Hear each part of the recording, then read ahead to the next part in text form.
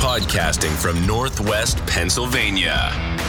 You're listening to the Gen Extra Podcast, a show about Generation X, movies, technology, weird news, and anything else they feel like.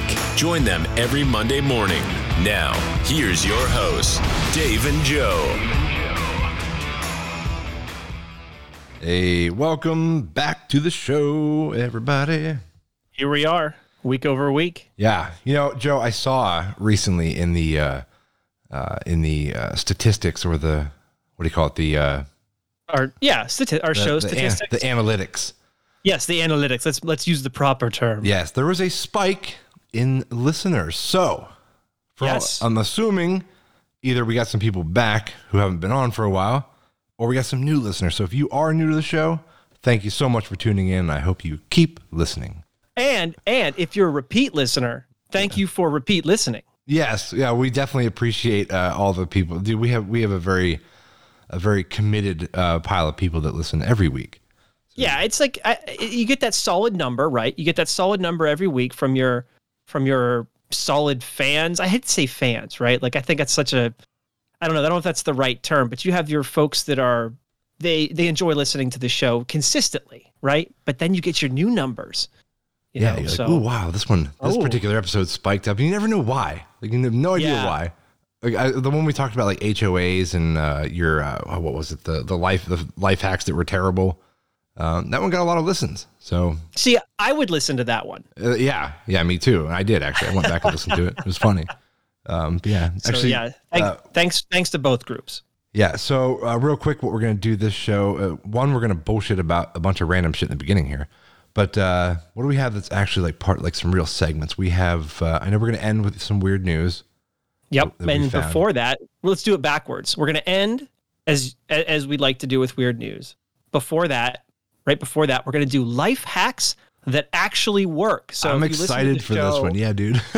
Yeah. And I picked this out because, what was it? A few weeks ago? Was it a few weeks ago now? Yeah. We did basically bullshit life hacks, right? Yeah. Like life hacks that you might read about on some webzine or whatever, that they're like, do this with a cooking with an iron, or do this with a hair dryer, or do this with your shoe, right? None of that stuff actually works, or is it worth doing? The iron and hair dryer was the pizza. Yeah, that has to be one of the most ridiculous ones. So dumb. I had a listener message me about that. That was pretty funny. Yeah, right. And if you guys go back and listen to that episode, it'll definitely give you a framing for some of these life hacks that actually work. Yeah. Yes. And I have a Guinness World Record that got broken. Oh, cool, cool. Very interesting. And I have I have a dude, I was at a wedding and I was taking photos, and I had my assistant was there, and then we had a video guy that was there. His name's James. I've worked with him probably 12 different weddings over the years now. Okay. 15 maybe. So we're good buddies. The DJ, never worked with this guy before. He had the craziest DJ like announcing voice when, people are coming like, oh, like everybody on your feet for the new Mr. and Mrs. Smith. Yeah. Yeah. His was crazy. And so normally with these things, you expect like a kind of like a radio voice or like a pleasant announcer voice, right? What you're saying is that wasn't the case? No. It was, I don't even know how to describe it. I do, because my wife described it because I played it for her. Okay. So I'll play it first here in a little bit, but that's coming. But one thing I wanted to bring up before we get into everything actually is how do you feel about the sound effects that we use on the show, Joe? Because I was listening to another podcast. Okay. And they were playing these like canned, that one. Yeah. Stuff like that. Are they overplayed, or are we just hypersensitive to them because we use them? And when I hear it on someone else's show, I'm like, they also have that same sound effect. Well, I think some of those sound effects are just basically, I don't know if the right word is in there in the public domain, because I actually don't know if they are. No, they are. But they are. They come like, some of them come preloaded on the board, like when you buy. Okay, so many of them are in the public domain. Yeah. So okay. I was wondering, like, do people? I want to hear from, like, do people like the sound effects, or do they think like, oh, It's not that funny. It's corny. Well, I don't think we utilize them nearly enough because you and I usually get like deep into a conversation. We're not like right up on the board ready to go. I think we could play them more, but I don't think we overplay them. I think there's a higher potential of other shows overplaying them. Certainly not us. Yeah. So I like to find the ones that are not common. You know what I mean? Like the ones we have, like the, you son of a bitch. And the Wilhelm scream. Surprise, motherfucker. Oh, that one. That was not it. That was not it. This is it. Oh, that was good. I did find a new one though, Joe. That I got to find the right time to use it. But you want to hear it real quick, and then we're going to move on. I'm sorry. Here we go. Oh, you don't want to find like the right time to use it. You just want to play it first. I do, but I just want to play it first because we talk about this a lot, and and it comes up in conversation. So here it is. Fuck the algorithm. Wait, did she say? Algorithm. I don't know. I was watching a show. I'm like, oh, it's perfect. I'm like, the algorithm. The algorithms. So, all right, enough of that. Okay. So, all right. So, Joe, one thing that happened recently for us was our daughter graduated on Friday. Yeah, you've had a relatively busy week, I think. We have, especially with that. Yep, she's graduated high school. She's officially, on to college here in the next 2.5 months, which is very weird. So you had would they have the ceremony over at the high school, right? Or was it somewhere else? No, it was at the high school. They were going to do it in the auditorium, but it was actually a gorgeous day, so they moved it out to the football field, which is great. Okay, nice. Yeah, because normally you got to but you have to get tickets for family, so you only get so many. Right. Just like pick and choose. Like, I guess you can come, but maybe not her. Like so, but no, at the football field that you can just bring whoever you want because there's lots of room. Oh, like it doesn't matter. Like they don't even say like you can only bring like 4 people or whatever. It's no whole, like there's no top end to it. No, you just pack the bleachers. Pack them in. All right. Yeah. But with that said, I actually texted you during the graduation before it started. You did. I think I know where this is going. Yeah. So I want to get your opinion on it. We haven't really talked about it yet. Okay. I just wanted to let you know that it was coming. Preparing me to talk. So we got there. Okay. We got there like an hour before graduation because we wanted to make sure that we got a good seat. Yeah, and you're thinking an hour is like the right time to get there, right? Yeah. Yeah. Like, all right, like we pulled in the parking lot. No one's really there yet. We're like, perfect, dude. Right. Like, let's just walk down. We'll just hang for an hour. And there was blankets spread out on the bleachers. Like people had already showed up and claimed their spot with blankets. So let me make sure I have this right. They expected everyone to sit in the bleachers, right? I'm assuming there wasn't any other place for people to sit, not like the grass or anything, right? It was all bleachers. It was all bleachers. Okay, so you got there an hour early, and there's clearly blankets strewn about on the bleachers of people who laid them out to reserve their spot. But let me make sure this part's clear. They're not there. They're not there. They're literally nowhere to be found. No, they're not there at all. Like they came like 15 minutes before the thing started. So that was my gripe. I was like, oh, wait. That's some bullshit. I know. And actually I know one of the people who did it, and she listens to our show. Oh no. I told her that I was like, I'm going to talk about it because I know you did it. So I feel bad, and I'm not going to say who it is. But that's okay. She knows when she's listening, you know who you are. We're all allowed to disagree on certain things. That's right. Okay. It's just a disagreement. So I feel like how many though? Can you give me a number? I would say that there was probably about 10 blankets I saw in various places. All in like prime real estate, though. Prime like real center, estate, yes. Right? Yeah, down front, prime real estate. So as I'm sitting there, I'm like, I'm like, wait a minute.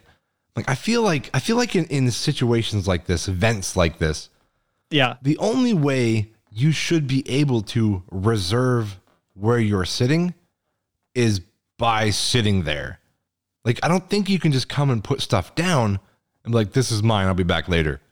Well, yeah. Here's what I would find acceptable.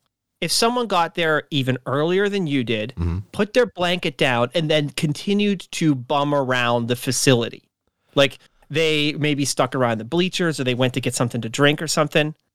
But yeah, I don't know. I know there is that side of it because I thought that as well. I'm like, okay, what if they're helping with like the preparation for graduation, right, and they just want to make sure they had a good seat because they couldn't be there. I was like, there is that. I get that. So there is like a gray area, but there's no way to determine that as you're sitting there, like looking at the blanket, like wishing you were a little closer. As an observer, you're just staring at it going, I'm actually here and I want to sit down and I can't because all of these people threw their blankets all over the place like basically like they called the restaurant and made a reservation. Sort of, yeah. Yeah. Or I mean, I guess in that case, I don't know, man. I don't know. It was just weird. It's like when you go to a parade and people have already come down and put their chairs up. Yeah. And you show up and all these chairs are strewn about. I guess that's a little bit different, I suppose, because, there's a ton of roadside places, That's right. I mean, at the parade, you can go for miles and you can kind of set up somewhere else, I guess, if you want. Yeah. It's not as bad in that situation, but yeah, I don't know. It's one of those things where I think I get why people do it, but it's also a little bit disheartening, or it's very like you get there like you did an hour early, you genuinely wanted to sit there and everyone's taking prime real estate with their blankets. So you're kind of like, okay. Yeah. You know what I mean? Like, yeah, I know. You're actually there. Like, that's what we thought. There. We showed up early. So did they, but they didn't stay. I don't know. We don't need to keep talking about it. I just thought it was like, it bothered me a little bit. All right. So next time we see this happen, though, people will think about this very deep, in-depth conversation on Gen Extra about why it might not be right to reserve your spot with a blanket. Yeah. Do you just grab the blanket, like throw it somewhere and just sit there anyways? You know what I mean? I think you throw it over your head, actually. Oh, okay. So when they get there, they pull it off and you're like, boo. You just move it somewhere else. Like, I don't know. Like it was over there when I got there. Someone else did it. It's way up at the back, like in a real bad spot. Yeah. Like who put it behind that tree over there? Like beats me. I don't know. All right. So that's that. Enough of that. The other thing that Joe wanted to talk about was that wedding DJ that I mentioned.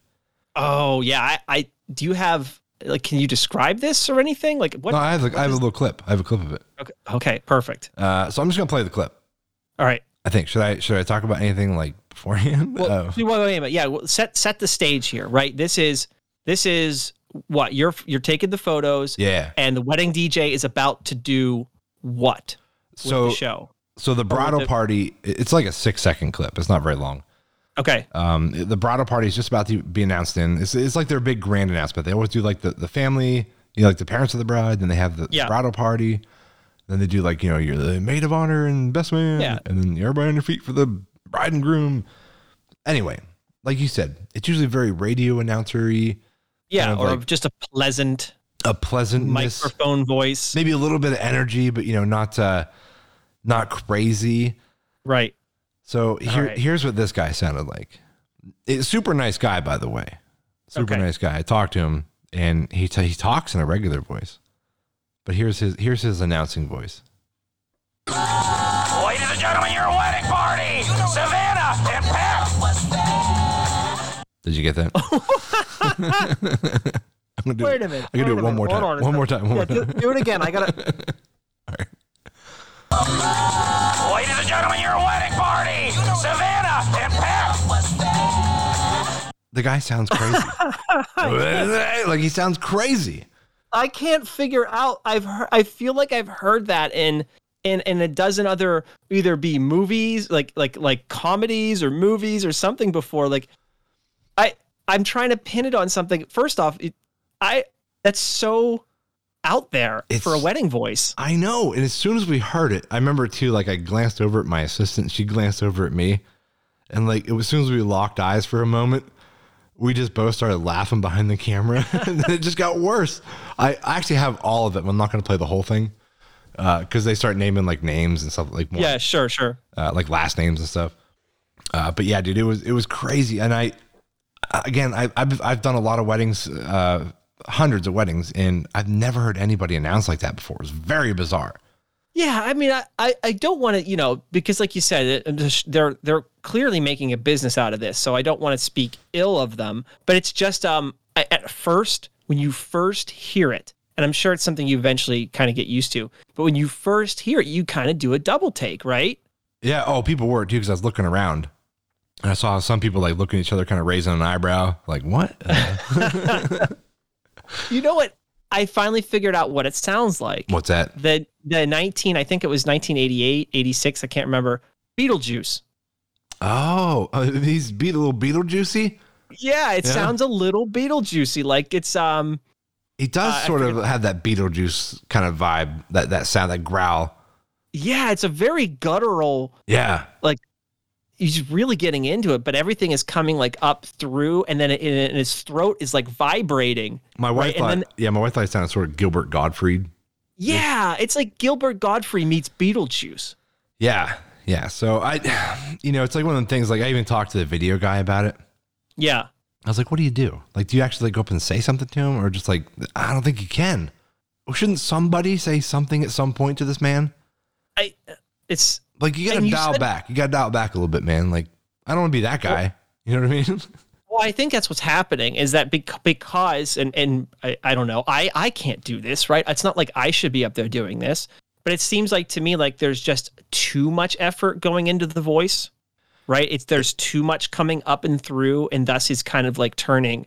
It's like peaking, and then it's just, I don't know how to describe it, but it just sounds like there's too much coming up and through his voice. Like if he dialed it back a little bit and just used the microphone, it might sound a little bit better. It was, yeah, because I remember I was talking to him, and I was like, hey, when are we doing the cake cut? I always want to make sure that I'm on the same page. I'm not going to miss shit. Right. He's like, actually right now, he's like, I'm going to announce it in. That's how he's talking to me. He's like, yep, I'm going to get rid of the mic and I'm going to announce this in. And he's like, everybody turn your attention for the cake cut. And I'm like, oh my God. I'm like, why do you do this every time you get on the mic? Like he changes it just for that moment. It's like, just say it. Just say the way you were talking to me. Right, yeah, do it like louder. That. Right, yeah. Like, everybody turn your attention to the cake table. We're going to have our, ceremonial cutting of the cake, whatever he does. But, yeah, it was just strange to me, and I thought it was very funny. I thought I'd at least share that on the show. I have this image in my head of, like, somebody talking to you and then literally turning 90 degrees to the right, and being like, it's time for the cake cut, right? That's what happened. Yes, that's exactly what happened. Oh, and then they turn back to you and they're like, okay, so anyway, we're going to be doing that at about 3:00. Pretty much. That's exactly how it went down. It was very weird. Well, I hope his business continues to thrive, and maybe over time, he'll work on the voice a little bit. Yeah. Well, I will say, okay, so for him in general, good DJ played, dude, his mixing was incredible. Actually, he did really good. Well, that's good. That's really good. He was like Johnny on the spot with everything. I got to go back to the mixing though, because even my sister and I were both talking about it, and we're thoroughly impressed, dude. Like his transitions from one song to into the next. You know how like when they weren't playing like the full song, it would get like maybe 3/4 of the way through. Right. And they would just do that match beat thing and kind of mix right into the next song. Well, that's cool. He was actually doing all of that. Yeah, it was fun. Some DJs still won't do that, right? The song will end and they'll just go to the next song, right? Right. Yeah, no, it was a smooth mix. It was fun. It just kept the vibe going, because you're just matching those beats. It never goes downhill as far as like the tempo goes. Right, the energy in the room, so to speak. Yeah, it was fun, man. He did a really good job on that. Just got to change he got to change his announcing voice a little bit. Yeah, you know what? It'll come. Well, I wonder how long he's been doing it. But it'll come in time. I don't know about that. I think he's probably set in his ways. So all right. So I have the VHS thing. Yes. So yeah. So a few 4, 10, 20 episodes ago, whatever it was, we brought up, or you actually brought up in a Craigslist game we were playing. Yeah. I think I remember this one. Yeah, somebody had some VHS tapes for sale. I think it was like the Star Wars collection, but they were used, so they weren't really that valuable. But I saw this article because something we were asking during that segment was, have VHS tapes gotten to the point of, like, has the nostalgia of these things raise the value for people. Right. And apparently, according to the New York Post in this article, they have unopened, like unused, never before watched, still sealed. Dude, some of these, if you got VHS tapes sitting around your house that you haven't opened for some reason, you might have a little bit of a small fortune. So, but just to be clear, they are completely sealed, basically mint condition, right? It can't be something that somebody watched 100 times and just stuffed back in the sleeve, right? Correct. Okay. Yeah. The example, in December of 2021, there was an auction held in New Jersey where somebody had the let's see, holding on to the retro mint condition Star Wars VHS tape. Star Wars, the first tape. Star Wars, the original release, probably of the original movie in 1979, 78. I think it was 78. 77. 77. Okay. Yeah. So at auction, this mint condition, unopened Star Wars tape. See, I think the reason is because if you bought Star Wars on VHS, what the hell are the odds you didn't open it and watch it? Right. It's there can't be many of those. There literally can't be, because everyone who bought it, it was a smash hit. Anyone who wanted to get it was going to watch it. Unless somebody was smart enough to foresee, the value of this thing and literally bought 2 copies and didn't open one. It sold for $57,000. What? At auction. 57,000? Yes. See, I was thinking, like, in my head, I was thinking a few thousand, maybe like 5,000 or 6,000 based on some things I've seen on eBay. How much did this one go for? 57,000. This was, wow. Yeah, I mean, that's one instance. Okay, now I will say down the article, it says an original Star Wars tape can also fetch $3,500. Wonder what made that one special. I don't know. I think maybe this is like, maybe if you're just selling it like on your own, maybe in the right setting at an auction, when people are bidding back and forth, it could drive the price on it, right?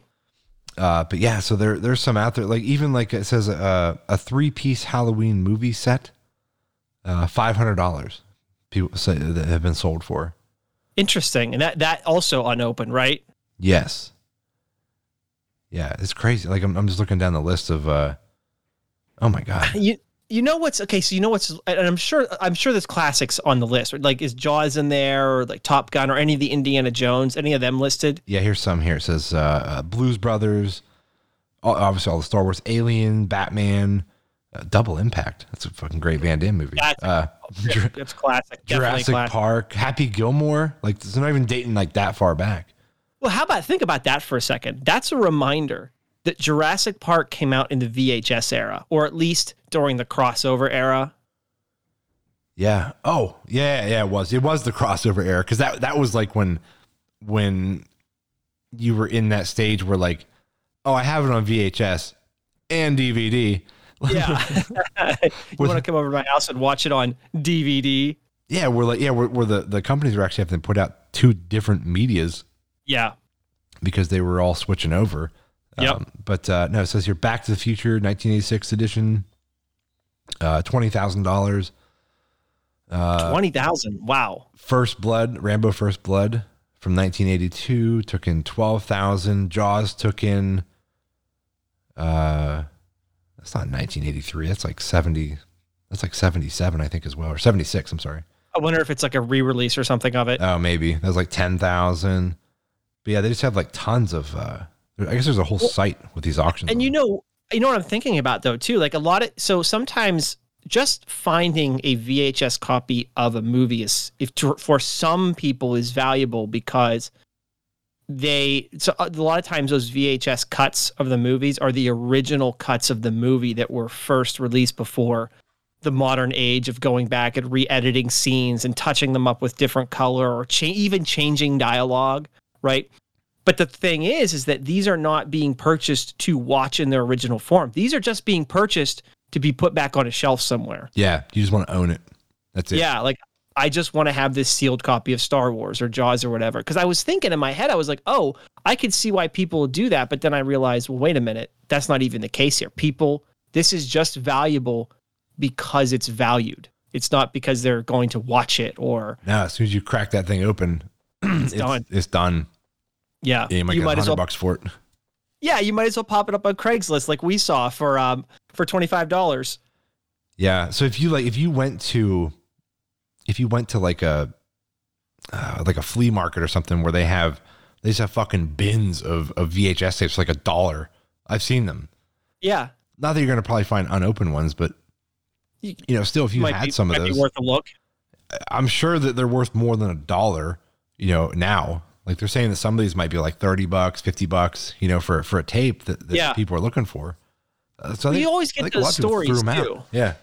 Yeah, you always get those stories too, where like I went to a flea market and I found this, right? And it's something that's worth like $3,500, or it's an antique something or other that hasn't been seen in 200 years, right? It turns up at like a yard sale or a thrift sale. I mean, that stuff will never happen to me. Is that a show? There's always that story. Yeah, well, there is an antique, like show antique pickers, or there's what's that one picker show? American Pickers. American Pickers, yeah, where they'll go to those flea markets and shows and look at people's houses. They'll just like root through their fucking barns and attics. Yeah, and shit. that's right. Looking for stuff that they think is valuable or whatever. Yeah, that'd be kind of fun actually. You have to really know your stuff though.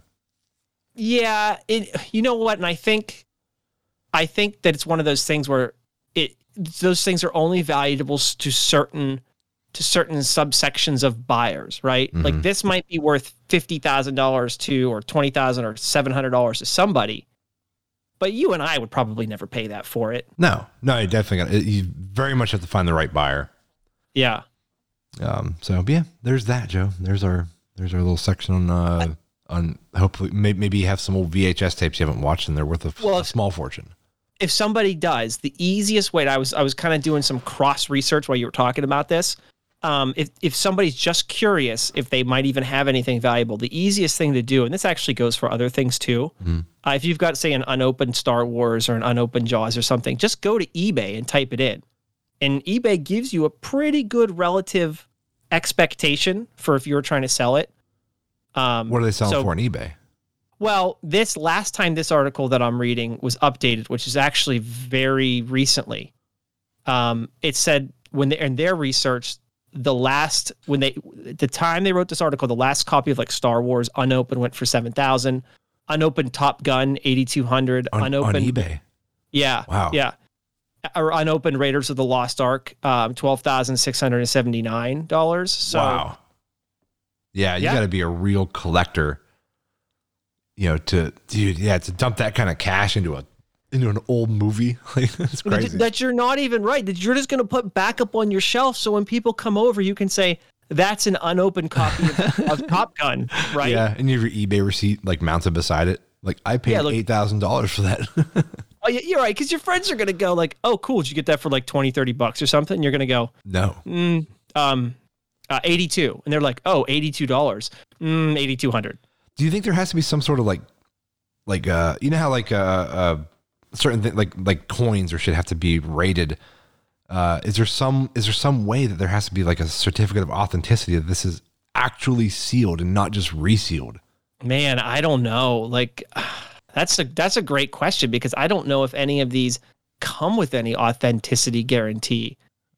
Yeah. You know what I mean? Like that's a great question. Is that I think the reason why they're still authentic is because they still have the original store sticker or something on them, and that's relatively more difficult to reproduce. Yeah, maybe. I don't know. I used to work in a VHS store when I was like 18. I remember that. Yeah, it was a lot of fun. Be kind, rewind. or else you had to do it. Or else we have to do it. Yeah, I don't think we ever like really like charge people. Like, I'm sorry. I remember that. Like, you have a 50-cent charge for rewinding. We had rewinders there. We had like 3 of them under the counter. Right, and they were faster than the home machines. They were way faster. I remember when some of like the at the time, like when the like most modern VCRs would come out. Yeah. They would have like a turbo rewind feature. Yeah. So it would start out slow, and then you would hear that thing just wind up. You think it'd be dangerous for the tape, though? Oh, and I'm sure that's why they were so slow to begin with, right? The first couple generations of VCRs very easily probably could have torn the tape apart. Yeah, we had we had VHS tape repair kits and shit. Really? Yeah, sometimes they come back and people were like, "Oh, my VCR ate it." Oh no! And sometimes you have to cut and splice and the old tape together. But the problem was like when you re-rent it back out, you have to tell somebody like because we'd either flag it or just get rid of it. But at the time, those tapes were expensive, and they did not want to just get rid of it. Right. Anything you could do to keep it in inventory, right? Yeah. So you'd be like, this particular copy, like it's the only one we have here. It has about 4 seconds missing from like one section of it where it got, where the tape broke and we had to mend it back together. Just so you know. Yeah. Yeah. Not a problem that exists anymore, really. Nope. Yeah. So, all right, Joe, let's move on to I want to get into your segment about the life hacks that actually work. Yes, I'm excited for this one because I think we kind of shit on life hacks like a few weeks ago. So I figure we could balance the scales a little bit, and give people something a little more practical that they could actually use at home or wherever they are. Yeah, this would be some good descriptions for you since it's all fairly visual stuff. It is, but I tried to pick out ones that you can kind of get just by listening to. Okay. You don't have to like build anything with this. Hopefully. Right. How many you have? How many life hacks? I've got 1, 2, 3, 4, 5, 6, 7. I got 7. I mean, I'll start. If we start running low on time, we can save some for next time. Okay. Yeah, we're good. We're only a half hour in. And just so folks know, I did kind of secondary and tertiary check these. Like I didn't specifically try any myself, but I did make sure that they weren't bullshit. Oh, okay. Right. Like I tried to make sure that like I verified it against several different testimonials that this stuff actually works. Okay. So I'm relatively confident. So you ready? Yeah. Okay. This first one I thought was really cool, and I had no idea it worked. And I'm going to try it as soon as I get to work next week. Okay. So if you've got a dry erase board or any surface or any glossy surface that somebody took a Sharpie to, do you know how? Let me ask you first. Do you know how to get that Sharpie off? I've seen different ways. I do know that you can use like isopropyl alcohol. Sure. Yep. I've also seen too that you can actually use the marker, like the legit marker that's supposed to be dry erase marker, and like rub it all over it. Well, why don't you just do this segment? Oh, is that it? Is that how you take it off? Does that actually work? Yes, actually, and I did verify this with a couple places on the interwebs. Okay. If you're at work or at home and one of your kids or whatever takes a Sharpie to a dry erase board, yeah, all you do is take the dry erase marker itself, the original markers that came with like the dry erase board, and like basically just kind of paint over the Sharpie line, and then while it's still wet, don't wait for it to dry. Take your cloth or your paper towel or whatever and wipe across it, and it should pull up most, if not all, of the Sharpie. Wow, I didn't know that actually worked. I just saw it. I saw it somewhere, probably one of the life hack videos, and right. So that actually works. I don't have a dry erase marker or board. Well, but we do. We do. But we don't. There you go. Yeah. Like a little corner. I'm going to try it when I get to work though, because of course I can try it at work and no one's going to care. But I did like check several sources to make sure that this wasn't total bullshit. And from what I can tell, it's real. So if somebody draws like a big wiener in permanent marker, you have a legit way to get rid of it. Is the classic example. Yes. Oh God, yes. What did you call that the one time? The greater. Oh, that's the greater blank space penis theory. Yes. How it's a very scientific theory. It states that any blank space left open for an undetermined amount of time will eventually have a penis drawn on it. I totally 100% believe that because it'll happen. It's amazing where you go sometimes and just find a picture of a wiener.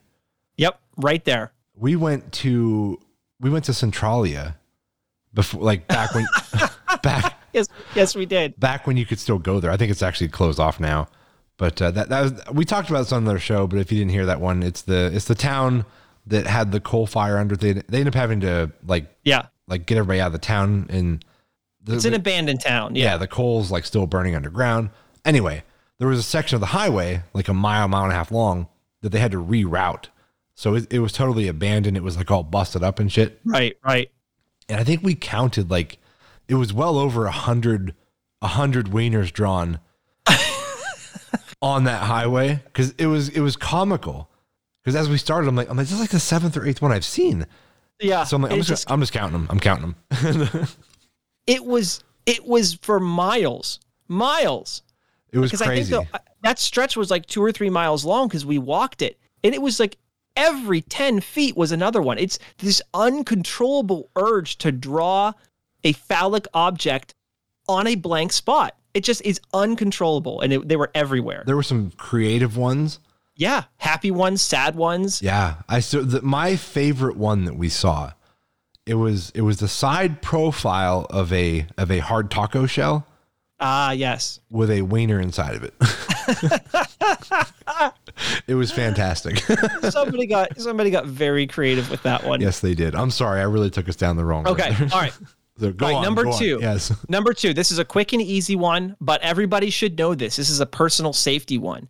If you're ever alone and you actually start to choke, like you cannot breathe, you should use a chair or a countertop and position it underneath your ribs and basically slam yourself, pull it in towards the underneath of your rib cage to basically give yourself the Heimlich maneuver. Okay. And I will say I was choking once when I lived by myself many, many years ago. It's terrifying.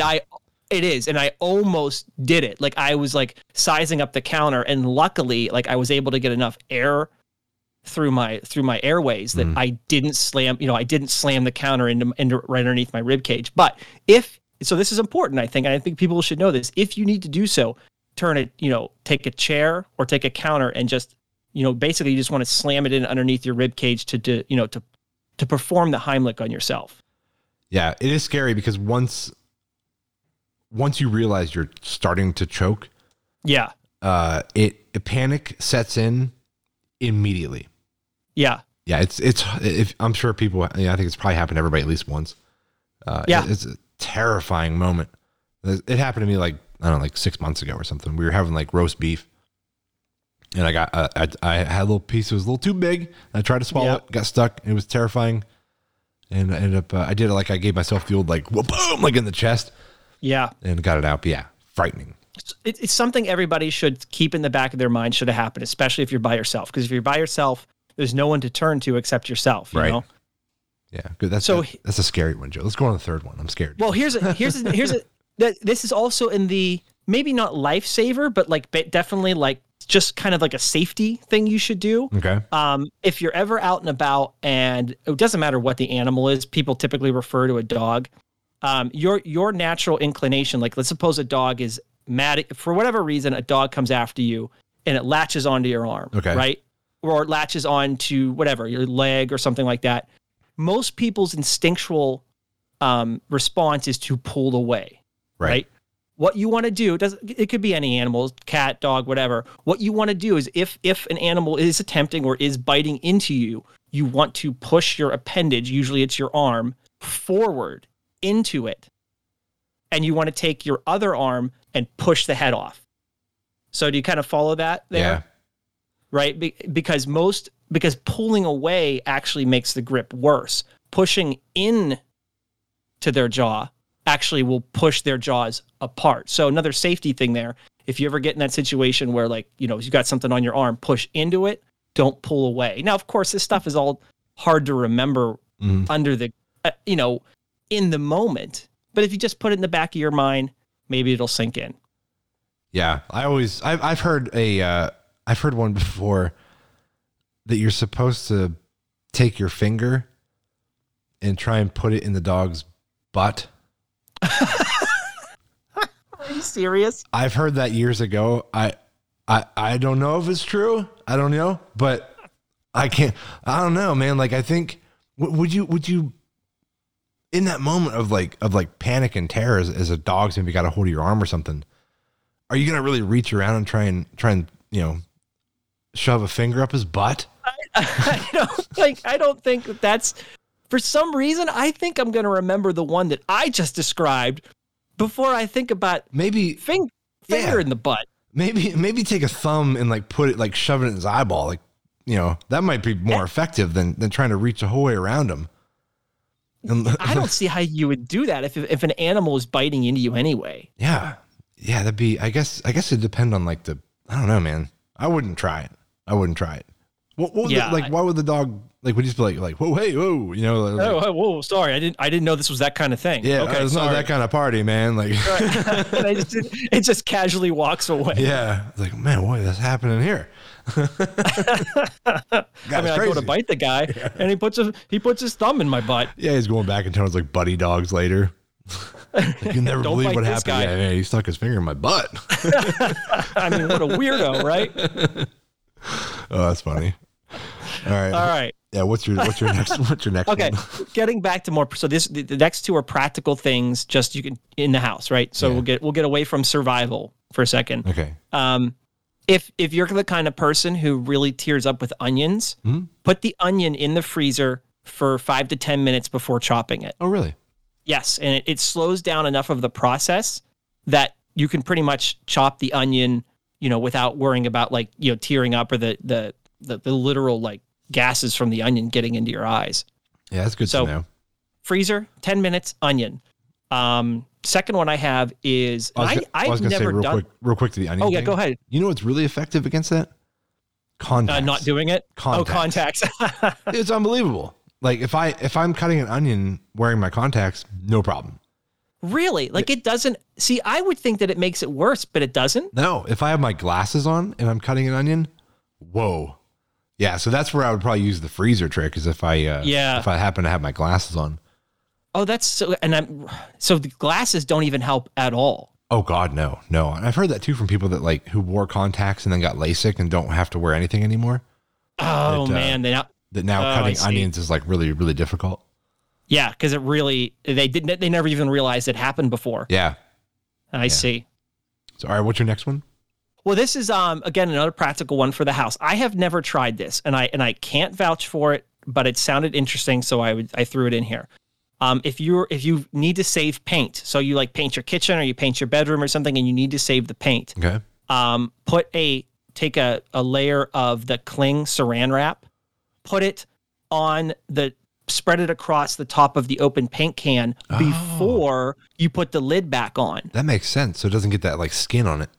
Exactly. And when you go to pop the lid off, it just literally pops right off. At least that's what like the description in the video showed, was that like the paint just dries to the plastic saran wrap. Yeah. So it just pops right off when you're ready to go use it again. Plus, it also has the added benefit of being a better seal. That's true. For air. Oh, so you put the saran wrap over top of the can and then push the lid on that so it gets a good seal. Yes, exactly. Yeah. Oh, I was envisioning like shoving the saran wrap like all the way down to the paint, like the top of the actual paint. Oh no. So yes, I could definitely see how that, when I described it sounded that way. But yeah, just take it and put it over the circumference of where the lid snaps down. Okay. And then push the lid down on top of it. Yeah, you have a little bit of saran wrap sticking out of the edge, but who cares? When you go to pop off the paint can, apparently, someone test this and let me know, because I have not done it here at my own house. But you should be able to just pop the paint can right off. Yeah. Or paint the paint lid right off. I'll have to try that next time we paint something. Yeah, and we're painting stuff all the time, so it should be something one of us is eventually going to do. You paint shit all the time anyway, too. Yeah. Well, I mean, we got a lot of it done now, but I'm sure there's something around the corner. Damn it! I was like 6 months too late with my tip. Yeah, thanks, Joe. I know. All right, last one. Mm-hmm. Last one. Here we go. I did not know this, and now I'm really tempted to try it. So, if you are driving, whatever, you're in your car, and the car is rolling along, and you accidentally. And this I've actually done this once or twice, but I didn't know you could do this. If the car's just rolling along and you accidentally turn the car off, right? Mm-hmm. A lot of people, when that happens, they just panic, right? They think, oh, well, now I'm going to have to, depress the brake, pull to the side of the road and start the car again, right? Jump out. Right. Jump out, roll. Yeah. So what do you do? You just, and I'm so tempted to try this now. I actually watched a video of a guy, multiple people actually on YouTube do this. As long as you're going more than, say, 20 or 25 miles per hour or so. So you bump the ignition, the car is now off, and you're still like going down the highway. Maybe you're doing 50, 60 miles per hour or whatever. All you do is take the key and turn it back to the on position. It's as simple as that. You don't turn it over. Start the car again? Yeah, it just, most all modern fuel-injected computerized cars, if you accidentally turn the car off, you can just turn it back on. You don't need to re-crank it. You don't need to pull over to the side of the road. You don't need to, you don't have to do anything except just turn it back on again. I had no idea, and I thought that was really cool because this guy in the video, he shows the speedometer, he's on the side of the road, and he reaches up and he turns the car off, and he's doing like the, oh no, what do I do? Right. Should I pull over into this McDonald's? How about I just turn the car back on? Okay, just turn it back on. Okay, but without cranking, just turn it back to the on position. Do not go over to the crank, because then you're just going to be just like it sounds like because what will happen is, the compression in the car and the computer will realize the car's already running, and the computer's smart enough to be like, oh, I'm already running, so I'm just going to start the fuel injection and go again. And it would just start right back up. That's like when, like back in the day, when you had a standard. Yep. And your like starter was bad. Yeah, you could roll it down the hill, right? You could roll it down the hill and then just dump your clutch and get the old car started that way. Remember in the Karate Kid, they always had to push the car. Remember that? Yes, and to get it started. Yeah. So I guess that's sort of the same way. It's probably more, probably better now because like you said, the computer probably just takes over and figures it out for you. It still works too, by the way. I still have my last two cars, which are both WRXs, are both standards. And I haven't done it in my 2011, but I used to own a 2005. And I forget why. I don't remember the story. Yes, it still works. If you have a car that's a standard, you can still do that, by the way. Yeah, it was kind of fun, actually. I've done it before. It is fun. Yeah. So, all right, man. We are done with that. And let's see. We are on to... Oh, we're on. Here we go. From all across the world, there are stories to be told. The strange, the bizarre, funny, freaky, the abnormal, and extraordinary. Grab your beer or pour some booze. It's time for the Weird News. Yes. There it is. It is the weirdest of the weird news right here. Okay. So how many did you find? I have two. I have two. So if we need two, I got two. I have two as well. All right, let's see. Oh, we're good. Here we got like 12 minutes left. All right. So let's see. Do you want to go first this time? Yeah, sure. Okay. I've got I think a relatively funny one here, and nothing bad happened. It's just fun to talk about. You ready? Mm-hmm. I've got 2 people rescued after falling in tank full of chocolate. What? In Pennsylvania. Right here in Pennsylvania. Oh, was it like the Hershey plant? Actually, it was the Mars M&M factory in Elizabethtown, Pennsylvania. Okay. I don't know. Is that the Hershey plant? That's not the Hershey. I don't plant. think That's so. Somewhere else, right? I don't know. Does Hershey make M&Ms? No. Some of the chocolate companies are related. I don't know either. But this was the Mars M&M factory in Elizabethtown, Pennsylvania, and apparently 2 people fell into a tank full of chocolate at the Mars M&M factory, and that's over there. They were fine. They went to the hospital apparently, but one was transported by ground, one was helicopter. They lived. So when I say they were fine, I mean they lived. I don't know the extent of their injuries, but of course, with one of these stories, people started like memeing it with like all kinds of like Charlie and the Chocolate Factory memes. Yeah. Of course. Yeah, that's what I was thinking too. It is like a Willy Wonka like situation. Oh, this is definitely very Willy Wonka-esque. Imagine how terrifying that'd be. How buoyant are you in chocolate? That is a great question. I don't know. Would you just sink? Like that'd be terrifying. How do you swim in chocolate? Well, and it must have been enough of a problem that they couldn't get them from the top, because it said they cut a hole in the side of the tank to get them out. Well, and maybe they cut it down lower, but I don't think they cut it under the. Did they cut it under the chocolate line and just drain chocolate all over the place? Wow. I know, right? Like it is so weird. I'm wondering if I wonder if it was like a man-size hole in the top of this giant tank, and maybe they just couldn't, like, I don't know, like I'd have to know more details, but it's crazy to me to think that they had to cut a hole in the side of the tank. Dude, that's gonna just mess up production. Oh yeah, that tank's done. That tank's done. Yeah, like is there gonna be a shortage of M&Ms coming up soon because of this? I know, right? Because in my head, I have I have this like cartoonishly large chocolate tank, like sitting in the middle of a warehouse, and like Oompa Loompas dumping somebody into it, right? Right. Yeah. Oh, God, I'd hope that they were at least able to stand and not have to be like treading chocolate. Treading chocolate? Yeah. That sounds like a great punk band name. Treading chocolate. Oh, that's funny. Well, like a lot of these weird news stories, and this is sometimes where, just so people know, like this is a legitimate story on CNN. Like this really happened, but like with a lot of these weird news stories, they're always short on details. They do forget some important details. Yeah. Yeah, I will say that. I don't know why, but they do. Yeah. Well, maybe they didn't want to give any details in this case. Maybe not. Sometimes they put too many details in there where you're like just trying to skim through. You're like, I don't even know about all this.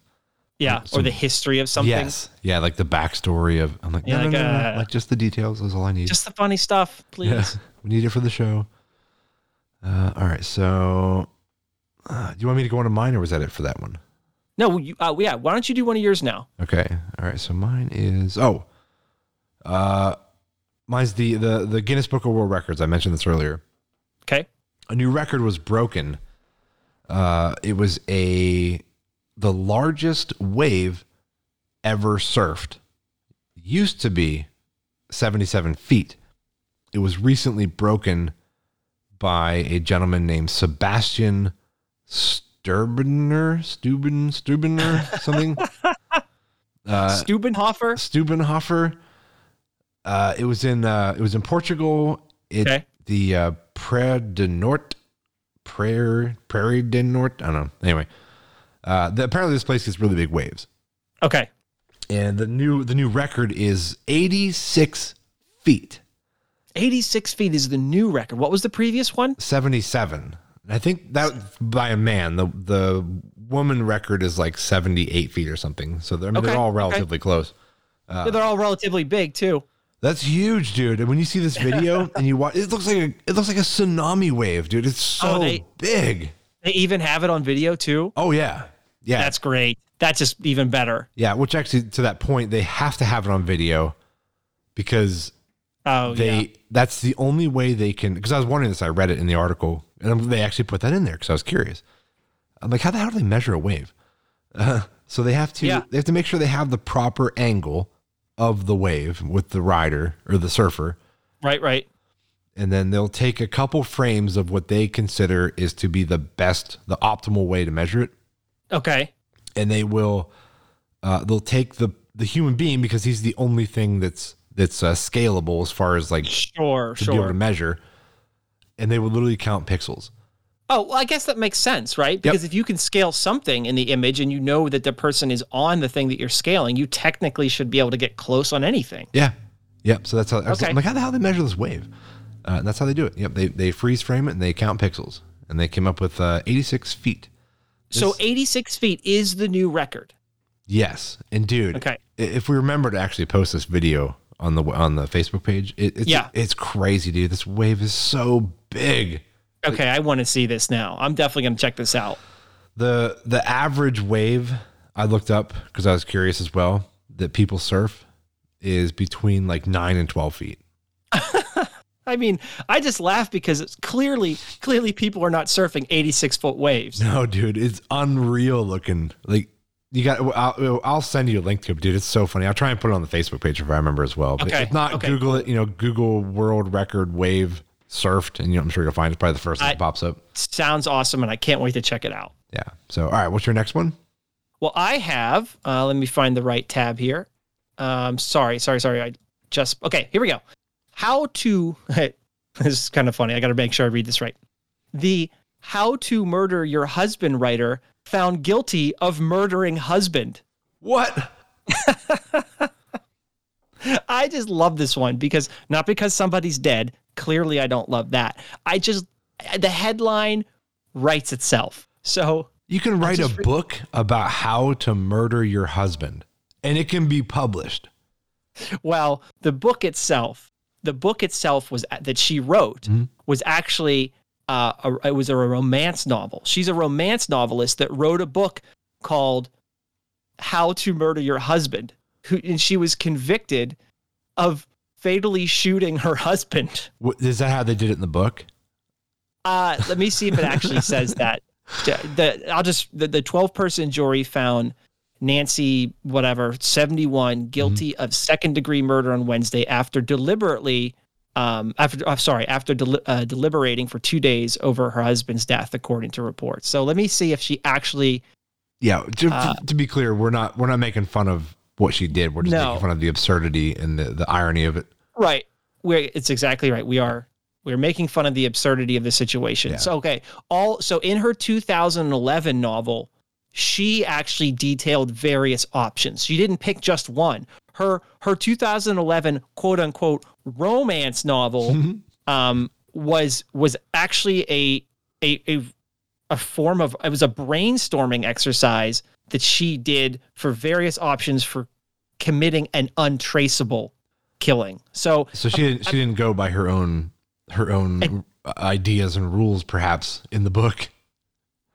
I don't think so, because apparently hers was traceable. Her killing was very traceable.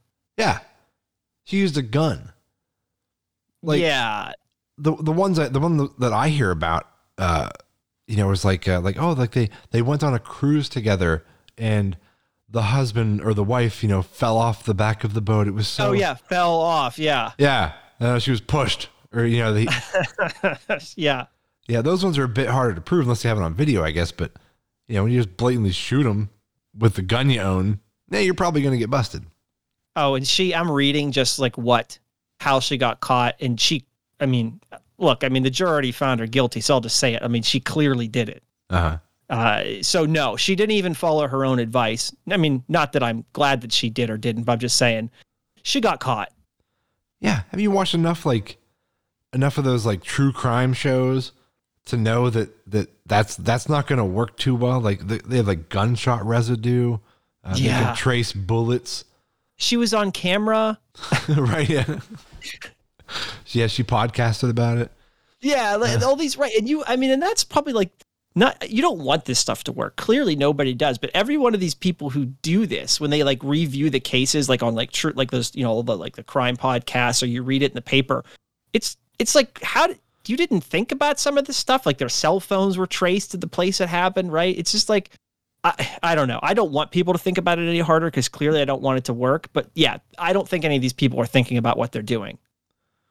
No, this is weird that they can even publish that too, even as a novel. I guess when you consider it, I don't know, it just seems like a how-to guide more than basically what she wrote. Yeah, more than a sexual novel or whatever she called it, romance novel. Certainly doesn't seem that way. No, it's kind of messed up. Do you think it would be as accepted if it was the other way around? It says how to kill your wife. Oh, you know what? I wanted to throw this in here real quick before that point, because apparently she did attempt, though. One of the things that she did put in her book, she had purchased, this is kind of interesting, only just because of the facts of the case. She swapped out the parts in the gun that she owned to mix up to basically mix up the weapon. Okay. So she had bought a ghost gun.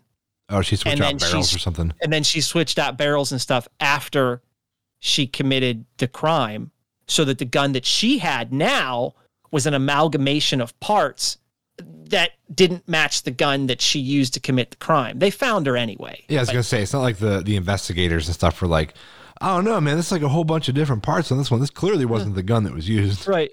Even though, like, yeah, I think she kept part of it, right? The grip and everything, and she changed everything else out so it didn't look, wasn't traceable. But they found it didn't work anyway. But yes, it's kind of funny you asked earlier, did she actually use some of her ideas? And yes, as it looks like, she did use at least one of her own ideas. So apparently her book is not good advice.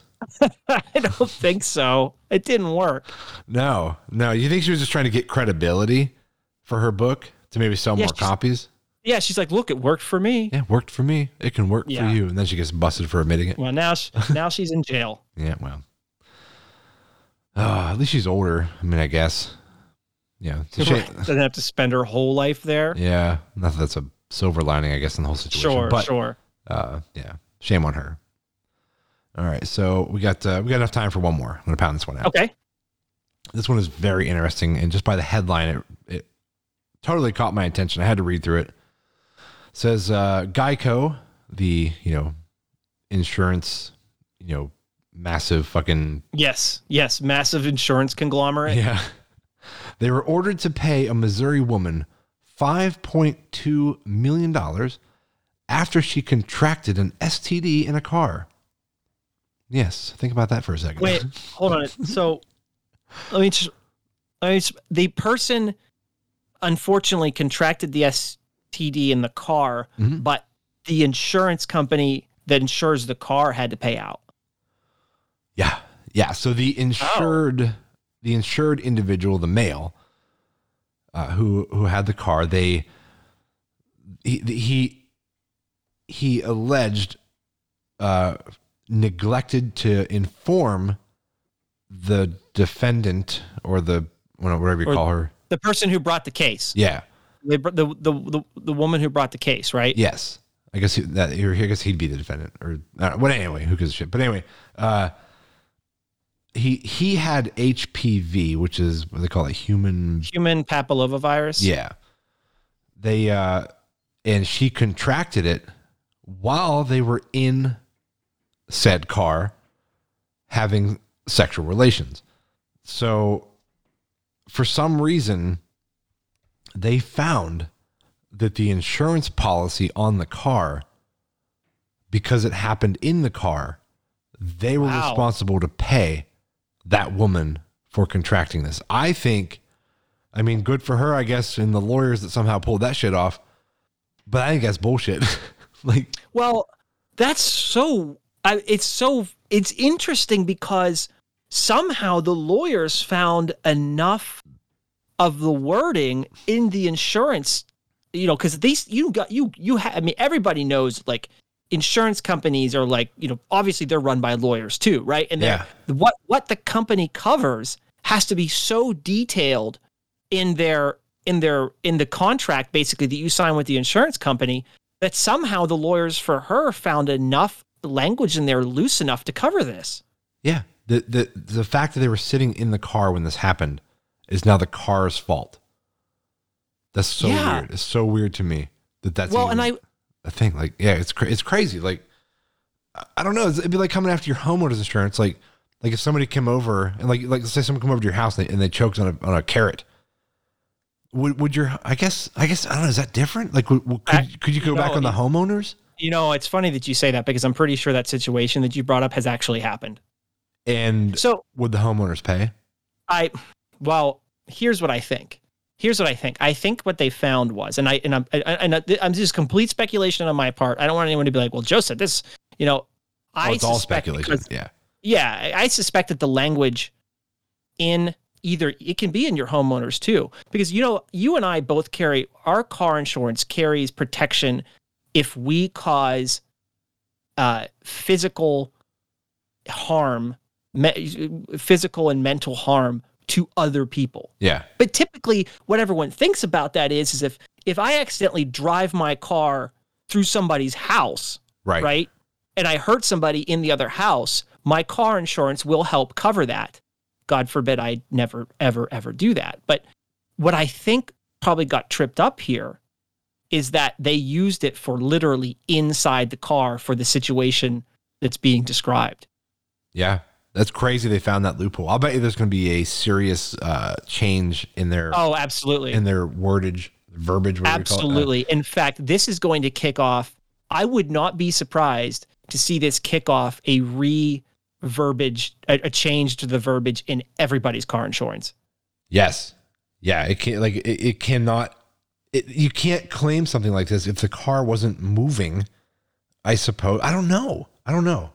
It's very interesting. I'm really curious. I have my uncle's an insurance agent, and one of my good friends, Jason, is a good. He's an insurance agent. Okay. I'm really curious to see what their opinions are in this. I'll have to ask them about it. You know, we should do that for next show. We should get some feedback to this case, just because I'm curious. I'm curious to see what they think too, because I'm sure the insurance company swore up and down and had their lawyers screaming that this should not be something they cover. Yeah, but they fucking figured it out, man. Yeah, good for them, I guess. This probably just means our insurance is going to go up more, although we don't have Geico, so whatever. Maybe it is also possible too. We'll end with we can end with this if you want. It's possible too that Geico's was really not written in an effective way that say like somebody else's might be, right? Yeah, that's true. So yeah, all right, dude. We're a little over an hour, so let's wrap this one up. All right. So yeah, thank you guys for tuning in for another one, and we'll see you on the next one. Talk to you next time.